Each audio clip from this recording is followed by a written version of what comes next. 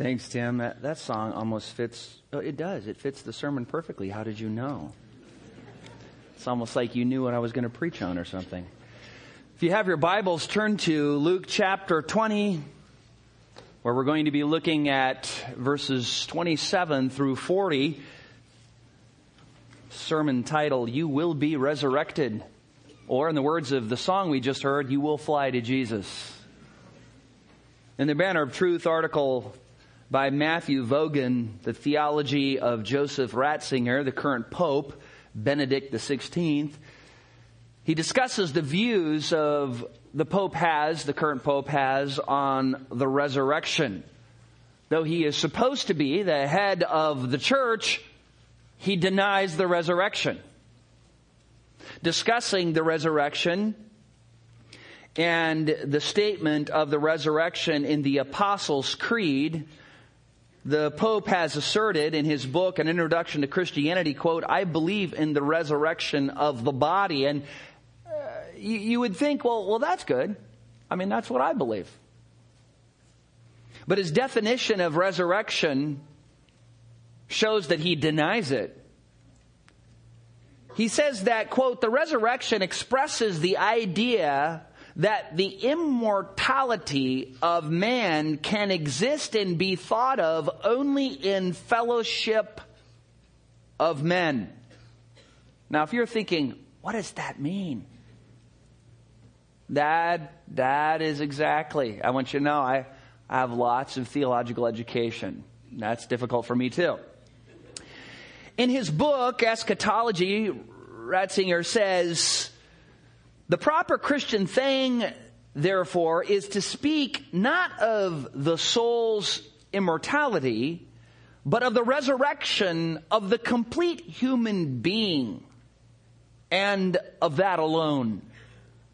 So it's not a bodily resurrection, it's a resurrection of the complete human being. In fact, he says that the term soul isn't even being used in Catholic liturgy anymore. It doesn't even appear in Catholic Bible translations anymore. Ratzinger redefines the soul as our ability to have a relatedness with the truth and with things eternal. Having a soul, therefore, means, quote, being God's partner in dialogue in this life. Ratzinger writes, quote, it now becomes clear that the real heart of faith in the resurrection does not consist at all in the idea of the resurrection of bodies, to which we have reduced it in our thinking. Such is the case, even though this is the pictorial image used throughout the Bible.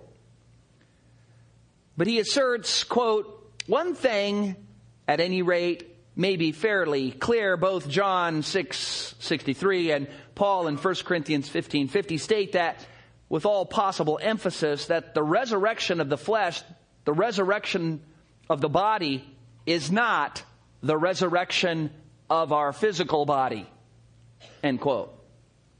He says that men live on and are eternal, not because they have a soul that continues to exist after death and to be united with a physical body later at the resurrection, but the essential part of man, quote, goes on existing because it lives in God's memory, end quote. So as a Christian, you are eternal because God never forgets you. But after death, there is no heaven, there is no hell, there is no resurrection, there is no life after death, there is no judgment to face, and this is the current Pope of the Roman Catholic Church.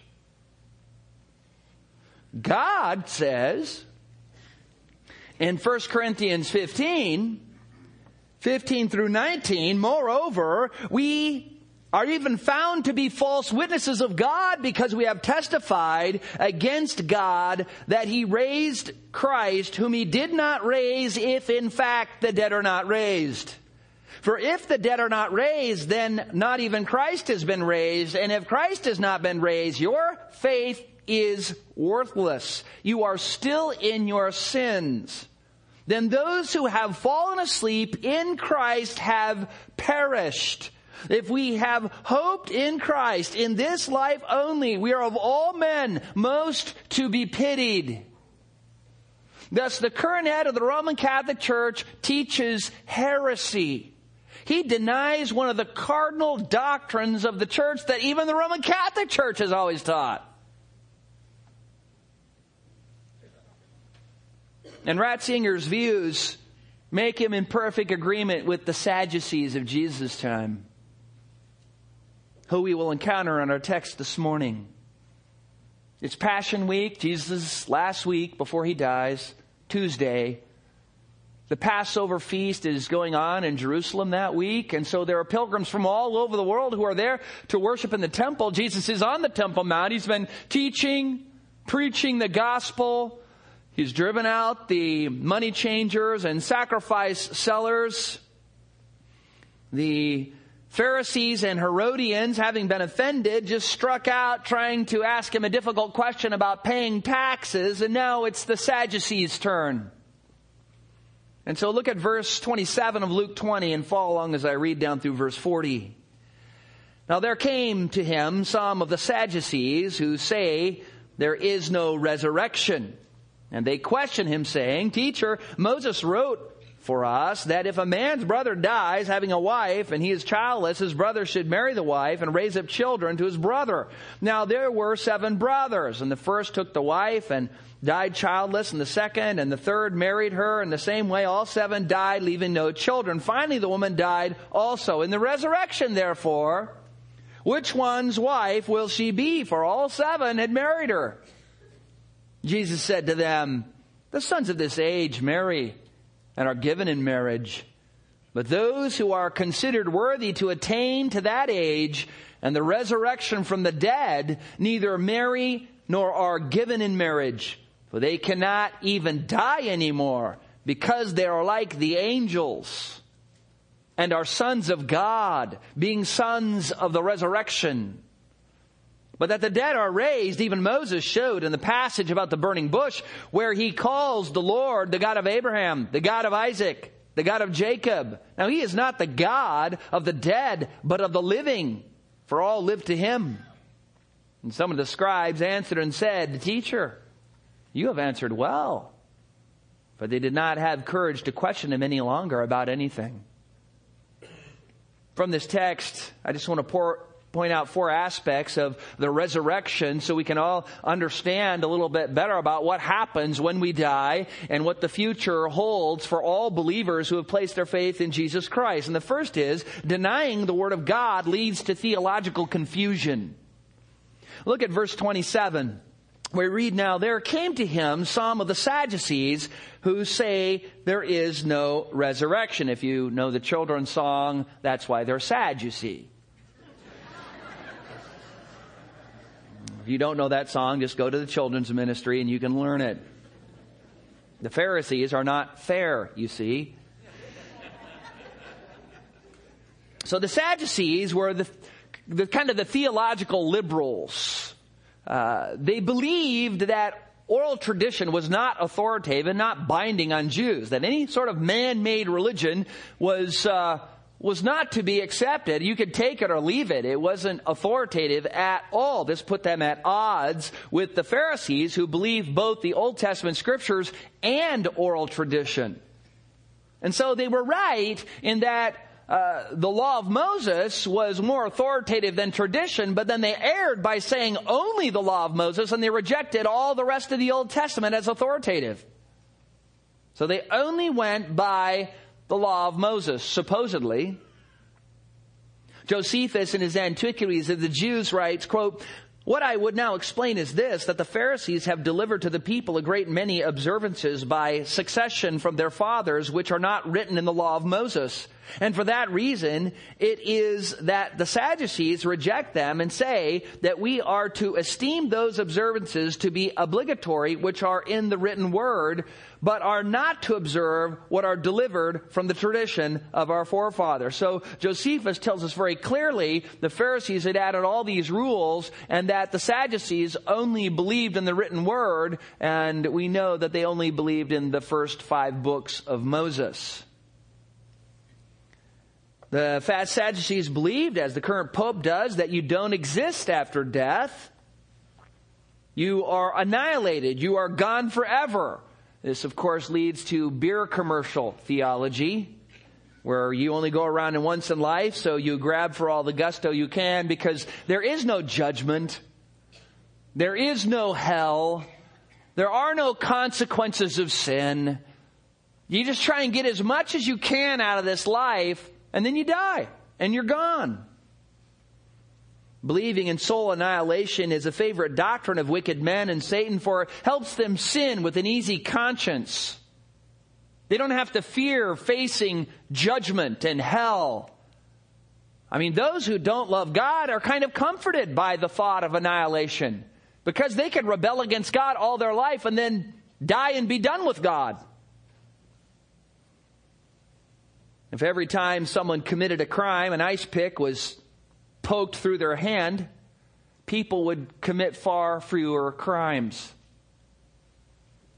And in the same way, if people truly believe their Bibles and believe that hell existed and judgment was certain, the ice pick of conscience would hinder them from sinning against God. But because so many people have denied the Scriptures, they're often able to sin without any problem. Their conscience is seared. There's not even a belief of hell and judgment. That's why when you're witnessing to people today and you say, are you saved? You need to add from hell or from the wrath of God or from, suffering day and night forever, ever in the lake of fire. Because when you say saved, they think, from what?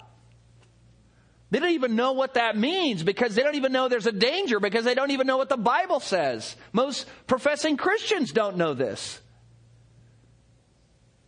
And it had always been one of Satan's favorite lies to deny that there is a spirit world. It's kind of interesting, right? Satan tries to get people to believe he doesn't exist. He doesn't operate.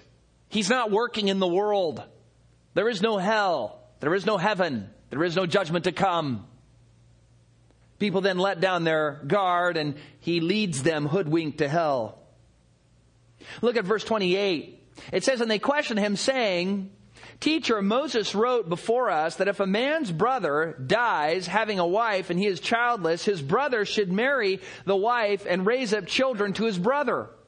This is a reference to Deuteronomy 24 verse 5 and Numbers 27 verses 6 through 11 and what is called levirate marriage. The concept is that if a woman was married to a man who had a brother, that brother had to be unmarried, but if she was married to a man and that her husband died and they hadn't had children yet, the brother then was obliged to marry her.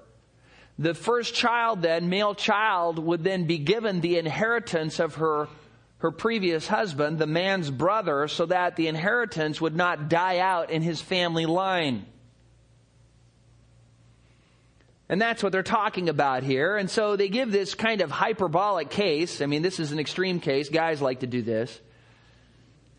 Yeah, what would happen? The boys were just doing that. What do you think would win, a lion or a gorilla? How about a tiger or a bear? Guys like to get extreme. So you can see this is guy reasoning here. Now there were 7 brothers, and the first took a wife and died childless, and the second and the third, and finally all 7 had married her, died, leaving no children. Finally the woman also died in the resurrection. Therefore, whose wife will she be? For all 7 had her. And they're just kind of thinking, guy, let's try this one out him. Let's try the 7-wife one on him. I mean, not that it would be any really different than 2 wives, right? Or 2 husbands. I mean, if it was just one wife who married 2 guys and 1 brother, I mean, it would be the same as 3 or 4 or 5, but they made it 7. Because, let's just blow it out. And see, if you know the Bible, this is not a hard question. If you know the Bible, this is like no duh. This is a no-brainer. But if you reject the Word of God as a premise and then try to arrive at the correct answer, you're in trouble. You're like those who deny that God spoke the world into existence in 6 literal 24-hour periods. And then, having rejected the right answer, you're trying to come up with the right wrong answer. Believe me, you're going to look a long time. You can look forever for the right wrong answer. You'll never find it. And that's what we see going on. What they say is true 50 years ago has changed. What they say was true 40 years ago and 30 years ago and 20 years ago and 10 years ago and 5 years ago. They keep changing and changing and changing because they're trying to find the truth in the pool of wrong answers, having rejected the truth. The Sadducees rejected the bulk of the Old Testament, and that is why they didn't believe in the resurrection. And so now they're trying to find the right wrong answer. You see, the Bible often reveals doctrines little by little. You know, the exception of that might be the doctrine of creation, which is pretty full-blown at the beginning of Genesis. But the rest of the doctrines are added a little by little. So you can kind of see like a wedge shape, a taper. As you move towards the New Testament, more and more information is given. That's called revelation is progressive. It expands as God gives more revelation. And so if you go to the first 5 books of the Old Testament and you chop it off there's not much on the resurrection, because pretty much the resurrection started being taught later and developed fully in the New Testament. But let's just look at some of the key verses. If you want to turn in your Bibles to Job 19, Job chapter 19, we'll just look at a few texts, and I'll just show you how these are kind of like the best verses in the Old Testament concerning life after death and the resurrection. Job chapter 19, verse 25.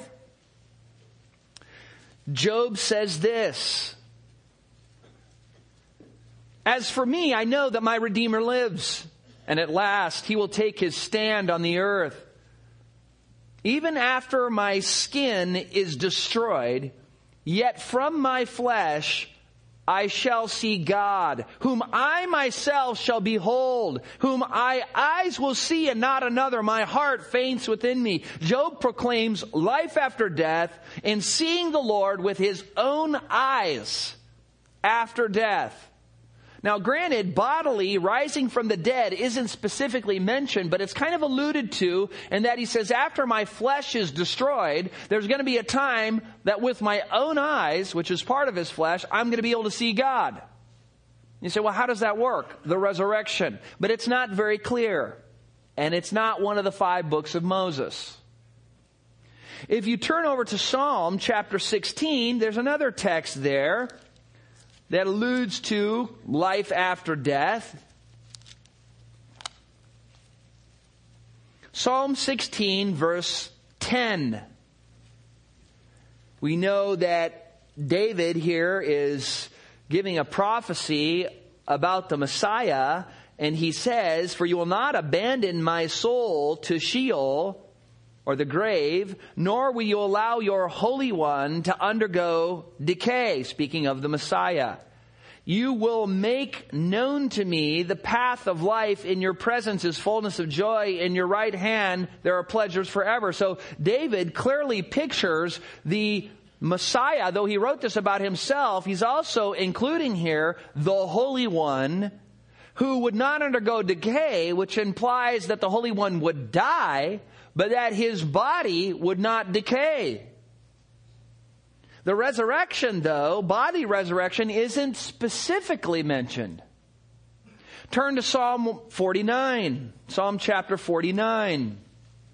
Here's another text which alludes to life after death. Psalm 49, verse 15, where we read, "But God will redeem my soul from the power of Sheol, for he will receive me. So here, the psalmist is saying, hey, I'm going to be redeemed from the power of the grave. But bodily resurrection isn't specifically mentioned. It's just being redeemed in general. You could turn over to Isaiah chapter 26, and there's another text there which seems really good, but it's not as good as we wish it was.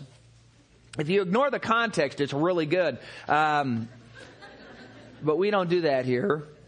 Isaiah 26 verse 19, Isaiah declares, he's already declared in verse 14 that the wicked will not rise again. That is, there will be no resurrection to life for the wicked. He goes on to speak of the righteous in verse 19 saying, your dead will live, their corpses will rise, you will lie in the dust.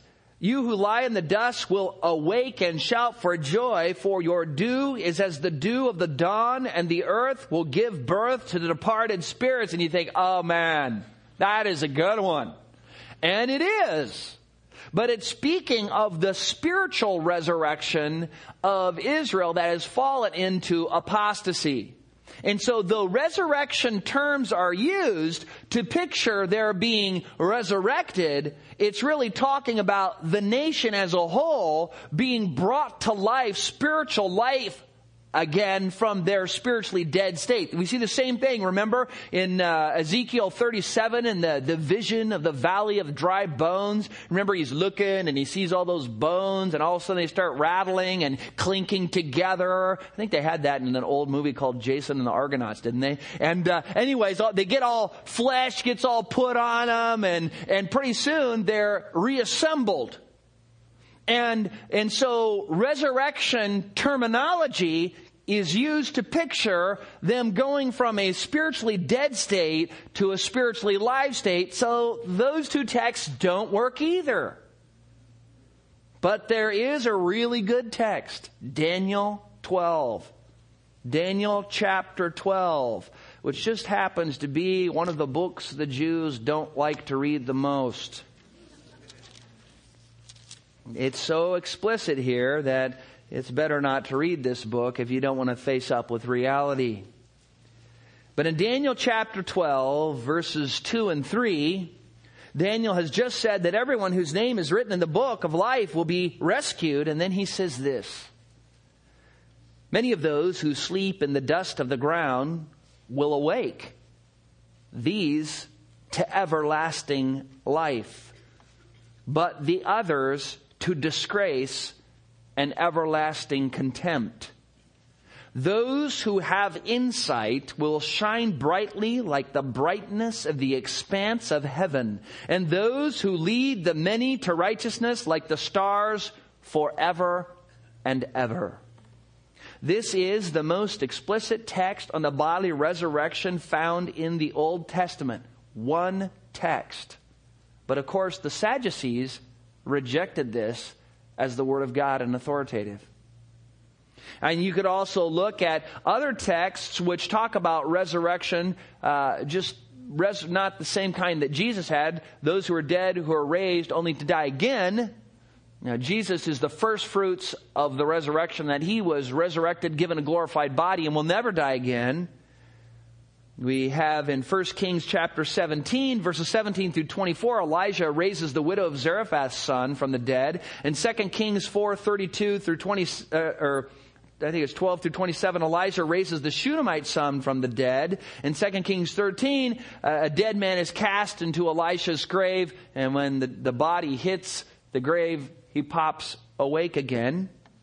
He's resurrected. So all these were physical, bodily resurrections to die again, but they were resurrections nonetheless, but they aren't in the law of Moses.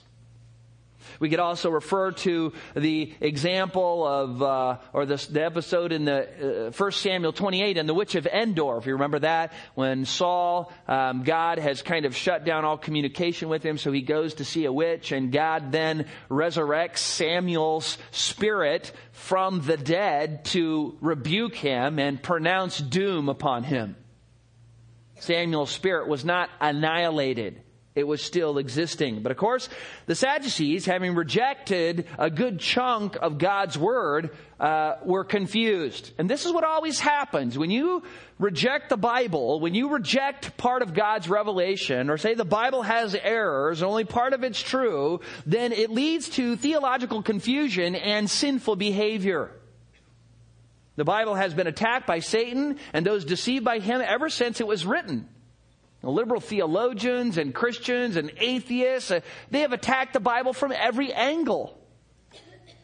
And see, Satan knows if you destroy the truthfulness and reliability of the Bible, there's nothing left. I mean, I talk to people sometimes and say, well, I don't believe in creation. It's like, yeah, what else don't you believe? I mean, the first 3 chapters of Genesis, you're going to pitch those and the hundreds of references to creation. So we're going to pitch those. So I don't know, about 10% of the Bible or something. We're going to throw that away. And what else? And see, a lot of times they think, well, it's not a big deal, is it? Well, it's just that the prophets said God created, so I guess they're lying, right? And then you're going to trust the rest of what they said since they're lying to you about creation? Jesus spoke of creation and Adam and Eve. And so if he's not telling the truth, then he lied. He's not sinless. He can't save you. You're still dead in your sin. The apostle said the same thing. And so the whole system crumbles. The whole Bible. I mean, go home and adopt your beer theology. Because you're just going to try and get as much as you can in this life, and then you're just going to die and perish in hell. Or you can deny that, and you're still going to perish in hell. And Satan knows this, and that's why in every generation, he raises up a different brand of Sadducees, like the current Pope, or Pharisees who add tons of extra biblical things to the Bible, just like the Roman Catholic system, like many other systems. Extra biblical information, man-made traditions, thoughts, ideas, opinions have no authority. And this is why Jesus twice said in Matthew chapter 16, verses 6 and verse 11, beware of the leaven of the Pharisees and the Sadducees. Why? Because one's adding too much man-made religion. They're adding all this oral tradition and saying it's authoritative. The other one's denying 2/3 of the Word of God.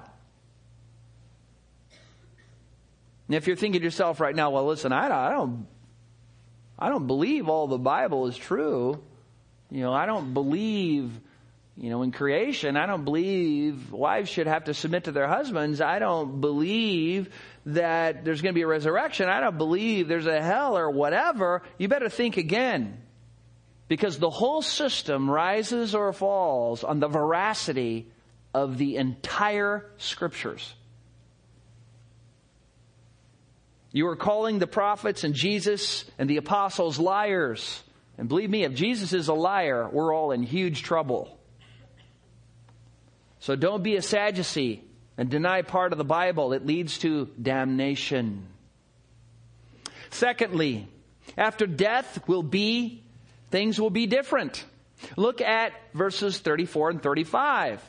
Jesus said to them, the sons of this age marry and are given in marriage, but those who are considered worthy to attain to that age and the resurrection from the dead neither are marry nor are given in marriage. And he just says, marriage is instituted by God. And we see marriage in Genesis 2:24. It is that relationship between a husband and wife where there's one man, one woman, publicly recognized, committed to each other until death.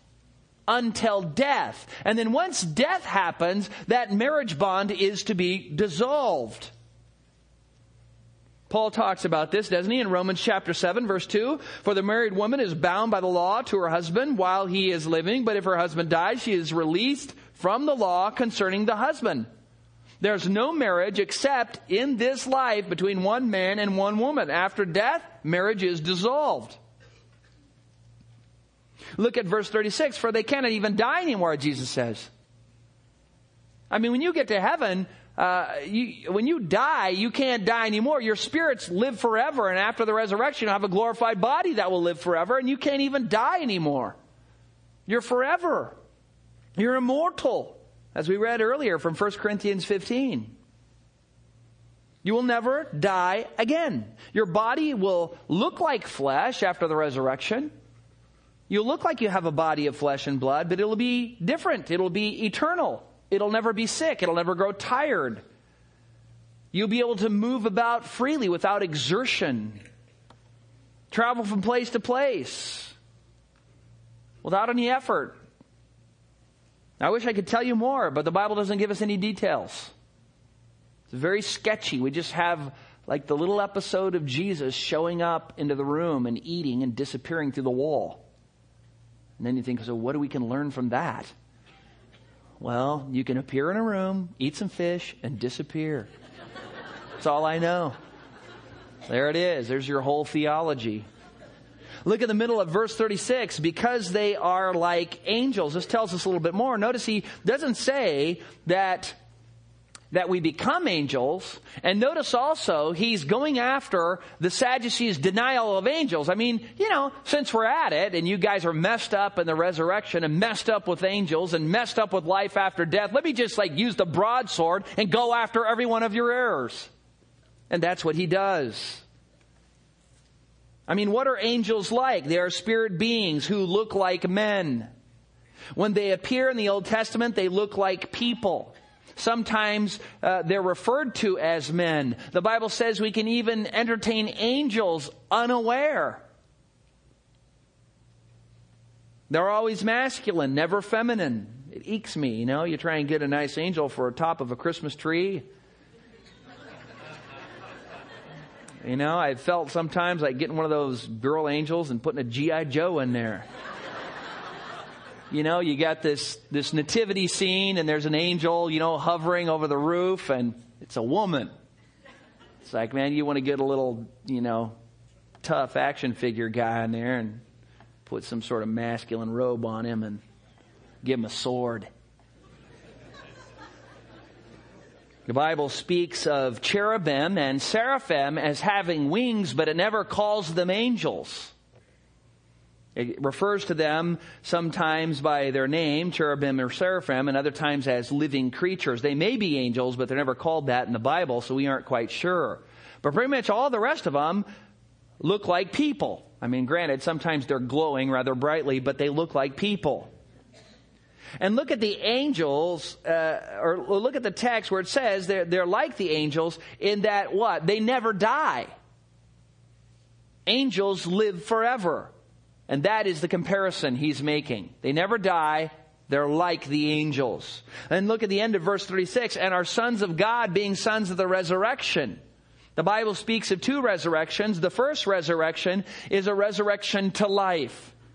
And it happens in several stages. It happens partly at the rapture, at the second coming, and then the next phase is uncertain whether people who die during the 1,000-year reign of Christ are kind of resurrected little by little, or whether they're resurrected at the great white throne when most of the unbelievers are resurrected. The Bible isn't clear about that. But what is clear is that the first resurrection has various stages to it. And it is a resurrection to life, where people receive glorified bodies like Jesus's at his resurrection and live in those perfect bodies fit for eternity forever. That never wear out, never need Advil, never get a pulled muscle, and your hair doesn't fall out. If you die before the first resurrection, you will have even more to look forward to. Because it won't just be, I'm dying and now I'm a spirit kind of like the angels in the presence of Christ. I still have a form. I'm a spirit being, but that's not all there is. Though that would be great because you wouldn't be tired. You could still move around. You still, you see these glimpses like in the Mount of Transfiguration. Remember Elijah and Moses? You see pictures, little glimpses are mentioned of spirits now with God or Christ in heaven, but they don't have a body like ours. They don't have their glorified body yet. I mean, just being a spirit would be great. But there's some sort of advantage to having your body back. I don't know what it is. The Bible doesn't say, but It's an advantage. Paul says in 1 Corinthians 15, verses 51 and 52, says, "Behold, I tell you a mystery. We will not all sleep. That is, not all of us are going to die when this happens, but we will all be changed.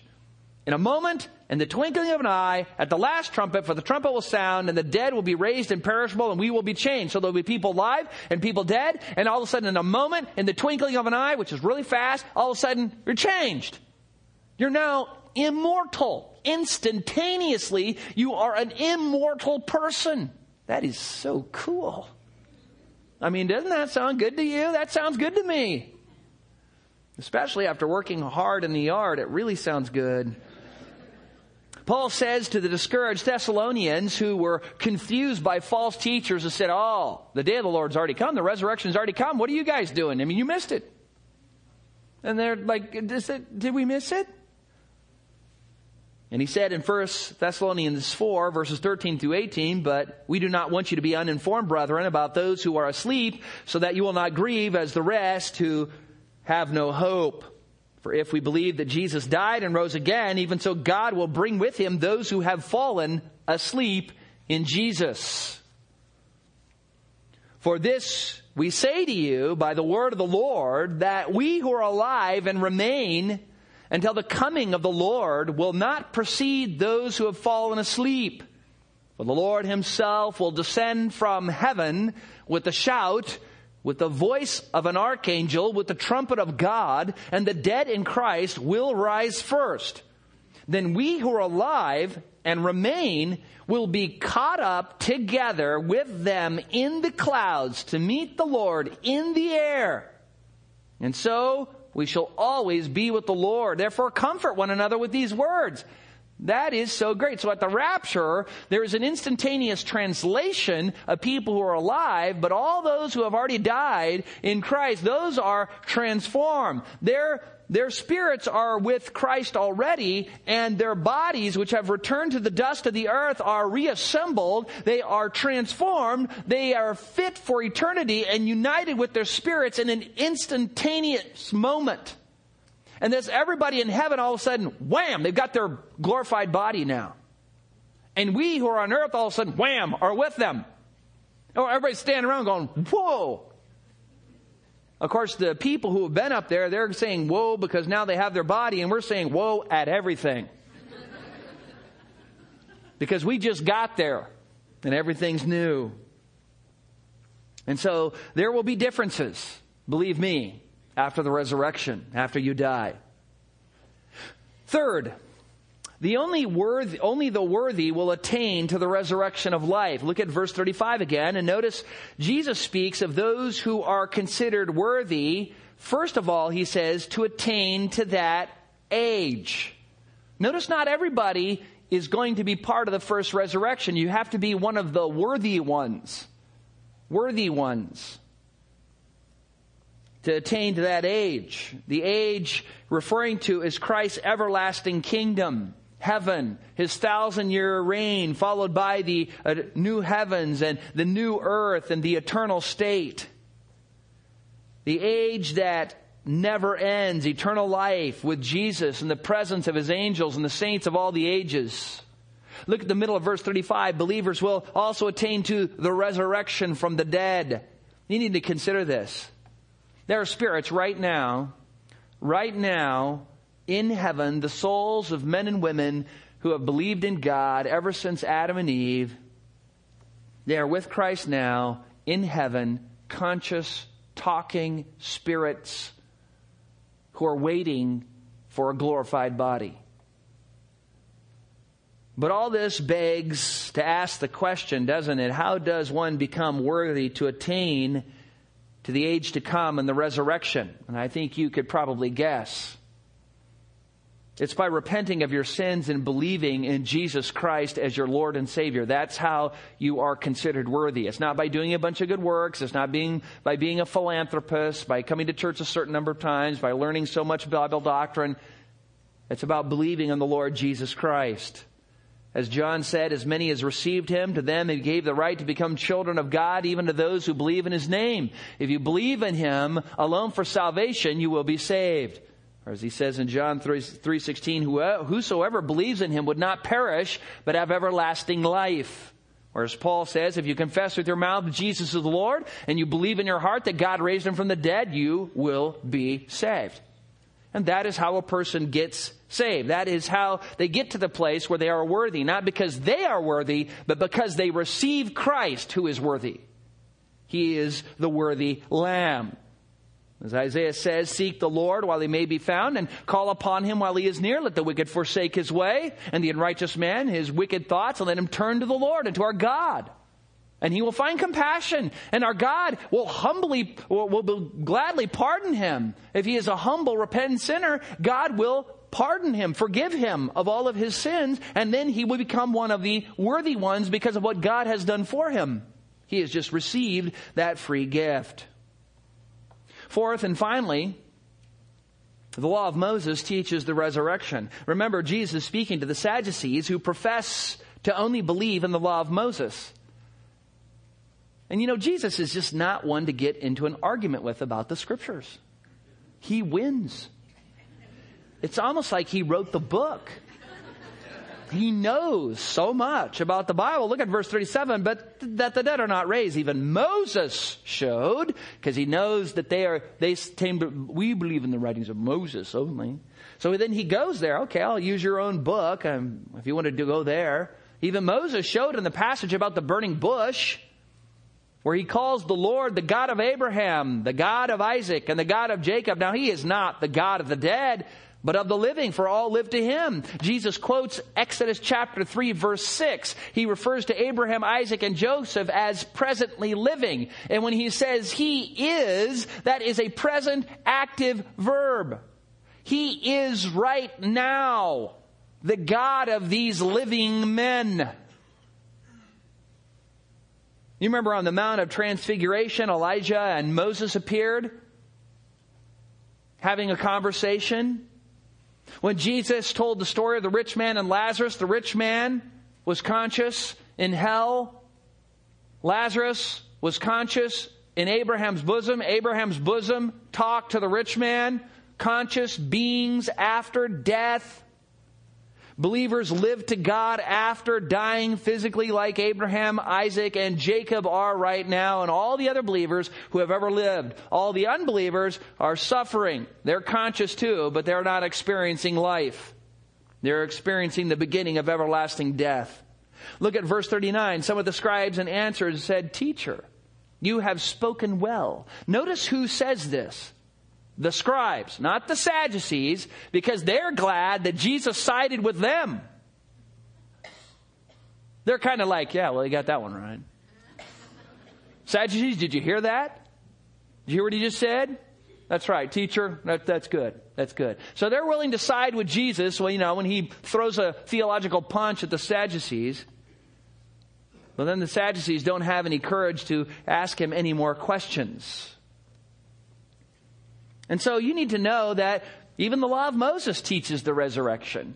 The rest of the Old Testament alludes many places to life after death. There's a clear text on the resurrection in Daniel. And then in the New Testament, there's more and more teaching until, we get to 1 Corinthians 15 and it's blown out there in full blown development. Now, I thought to myself, how could I help you understand that there is going to be life forever and what that's going to be like? And words fail me. I was tired. So I'm going to let John Bunyan tell us. This is at the end of Pilgrim's Progress, where Christian and hopeful have traveled the pilgrim's way, the straight and narrow to the celestial city. They have fled from the city of destruction. And as they're going along, they finally reach the river of death. And the river of death is that river that you have to cross. They've got their armor that was given to them, but it's all beat up and banged up and thoroughly used. And they need to wade across that river. And they do. Barely. Bunyan begins to get scared and starts sinking, but hopeful.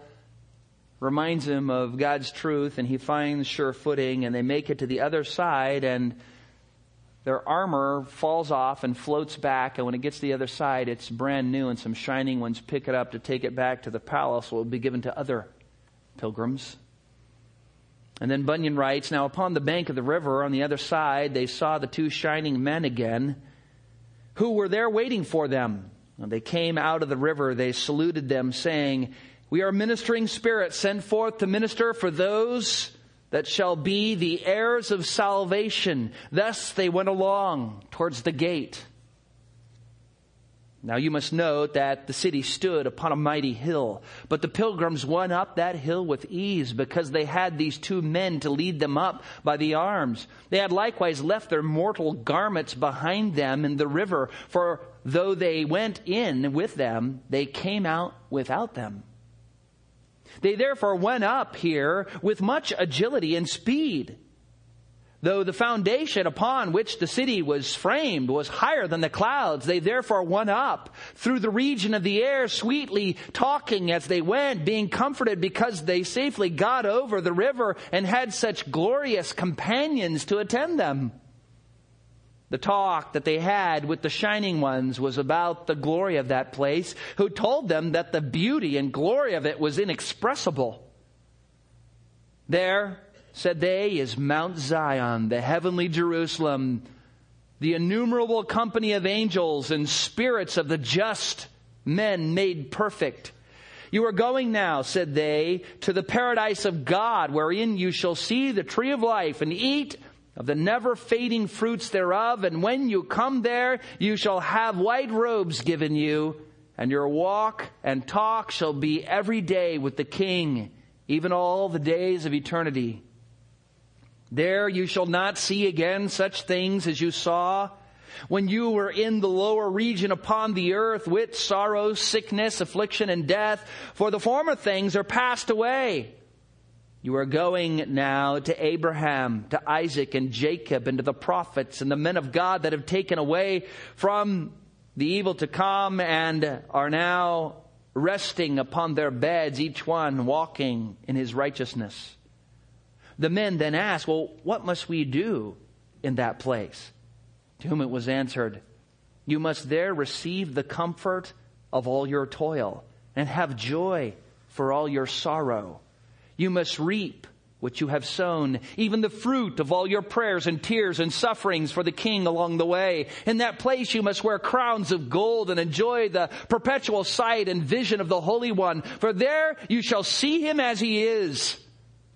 There also you shall serve him continually with praise and shouting and thanksgiving, whom you desired to serve in the world, though with much difficulty because of the infirmity of your flesh. There your eyes shall be delighted with seeing, and your ears with hearing the pleasant voice of the Mighty One. There you shall enjoy your friends again that are gone here before you, and there you shall with joy receive even every one that follows into that holy place after you. There you shall be clothed with the glory and majesty and equipped to ride out with the King of glory, when he shall come with the sound of a trumpet in the clouds. As upon the wings of the wind you shall come with him. When he shall sit upon the throne of judgment, you shall sit with him. Yea, and when he passes sentence upon the workers of iniquity, let them be angels or men, you shall have a voice in that judgment, because they were his and your enemies.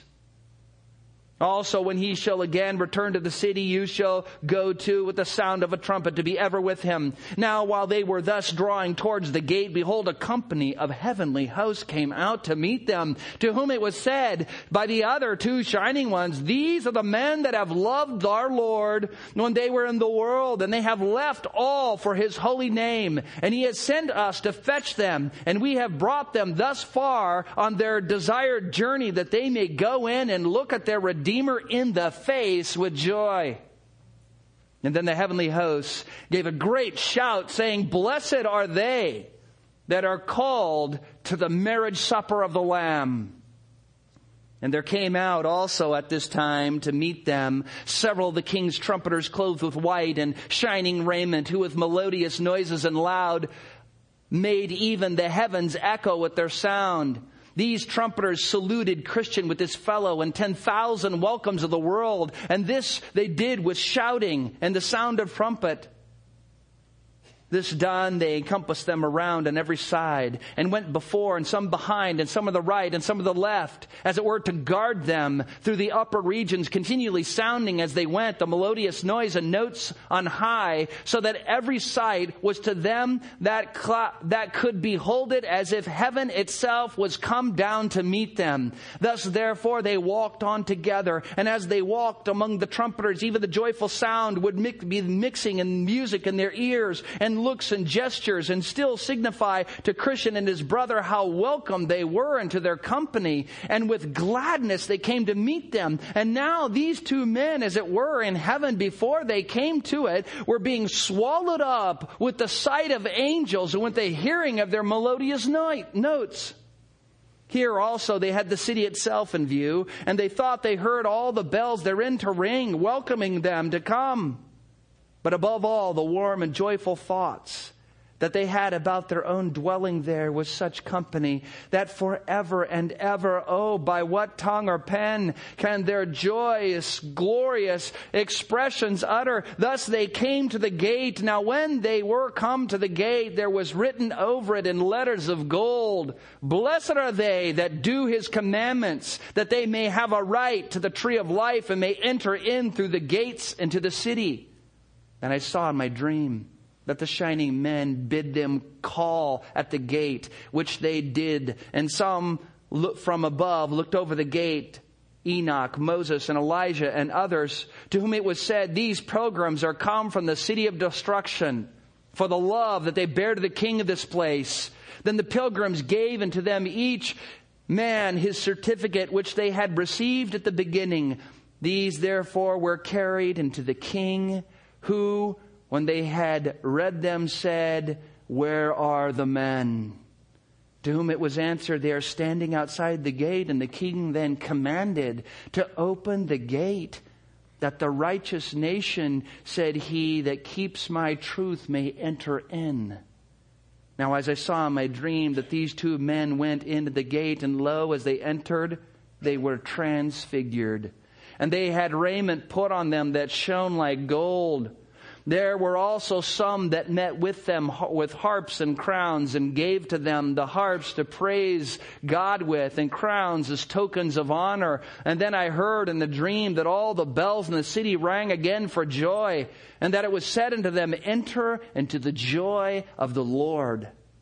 I also heard the men themselves, and they sang in a loud voice, saying, "Blessed and honor and glory and power be unto him that sits upon the throne and to the Lamb forever and ever." Now just as the gates were opened to let the men in, I looked in after them, and behold, the city shone like the sun. The streets were paved with gold, and in them walked many men with crowns on their heads and palms in their hands and golden harps to sing praises with. And there also among them there were those with wings, and they answered to one another without intermission, saying, "Holy, holy, holy is the Lord." And after that they shut up the gates, which when I had seen it, I wished myself among them. Now, of course, Bunyan doesn't do it justice. He's just taken a little bit of verses and tried to string them together. It's going to be better than that. Let's pray. Father, we are grateful to have the privilege of looking into your word and the hope of the resurrection. May we not let godless men and Satan and demons steal from us the hope of eternal life. May we not deny that there will be life after death for all eternity, and a resurrection of our bodies from the dead because we have placed our faith in Christ. And Father, may all of this motivate us to live for you, to praise you, to sing to your name, to tell others of Christ, so that many might place their faith in Jesus and escape eternal death. That you might receive more to yourself to give you praise for all eternity. We ache to be with you, and we wish ourselves to be among those now in glory. We pray this in Christ's name. Amen.